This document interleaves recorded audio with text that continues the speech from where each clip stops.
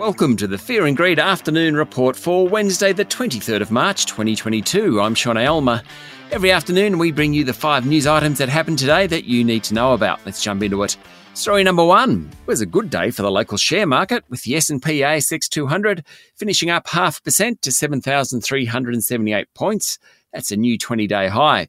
The top performer was Unity Group after receiving another takeover bid, this time from a Macquarie-owned group and a Canadian pension fund. More of that in a moment. The tech stocks did well, led by Xero, which jumped more than 4%. Block share price rose another 7% today. The owner of Afterpay is trading at close to a record level. The banks did well, led by National Australia Bank, which was up 1.6%. CSL rose more than 1%, while property giant Goodman jumped nearly 2%. On the downside, Fisher & Paykel lost 7.8% after warning of higher transport costs. Story number 2, Macquarie Asset Management and Canadian pension fund PSP Investments have made a $3.6 billion bid for telecommunications group Unity. Morrison & Co. has already made a $4.50 a share bid for Unity, and at $5, this one today appears to trump it.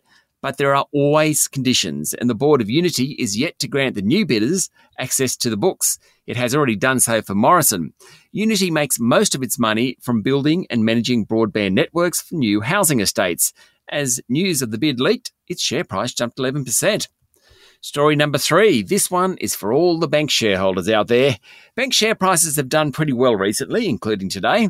They've benefited from a stronger economy and not having to pay out as much for bad debts as they expected 12 months ago or even 2 years ago. And costs are mostly falling. So there's money in the bank. Literally. Market watchers are forecasting big capital moves by the Big Four. Morgan Stanley analysts expect another $1 billion in buybacks from ANZ and $2 billion more from National Australia Bank when they report in May. Commonwealth Bank may add $2 billion to its buyback as well, and that should help share prices. Good news for the bank shareholders. Story number 4. Ash Barty, the world's number 1 tennis player, is retiring. We don't really do sport on Fear and Greed, but this is such a major decision for someone who's done Australia proud. I think we should today. Ms. Barty is just 25 years of age and has won 3 Grand Slam titles, including Wimbledon last year and the Australian Open this year. The other was the French Open back in 2019. She's also played very high-level cricket, has been a proud representative of her Indigenous heritage, and really deserves a great post-tennis life. Good on you, Ash. And story number 5, US President Joe Biden is pushing for more sanctions against Russia from European countries and will soon announce the next phase of military assistance for Ukraine.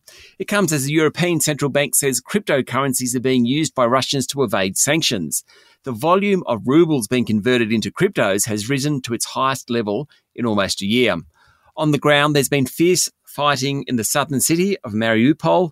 According to reports, Russian forces are being held out, but the city has been decimated. Russian forces have also advanced into the suburbs of capital Kyiv. That's it for the afternoon report for Wednesday, the 23rd of March, 2022.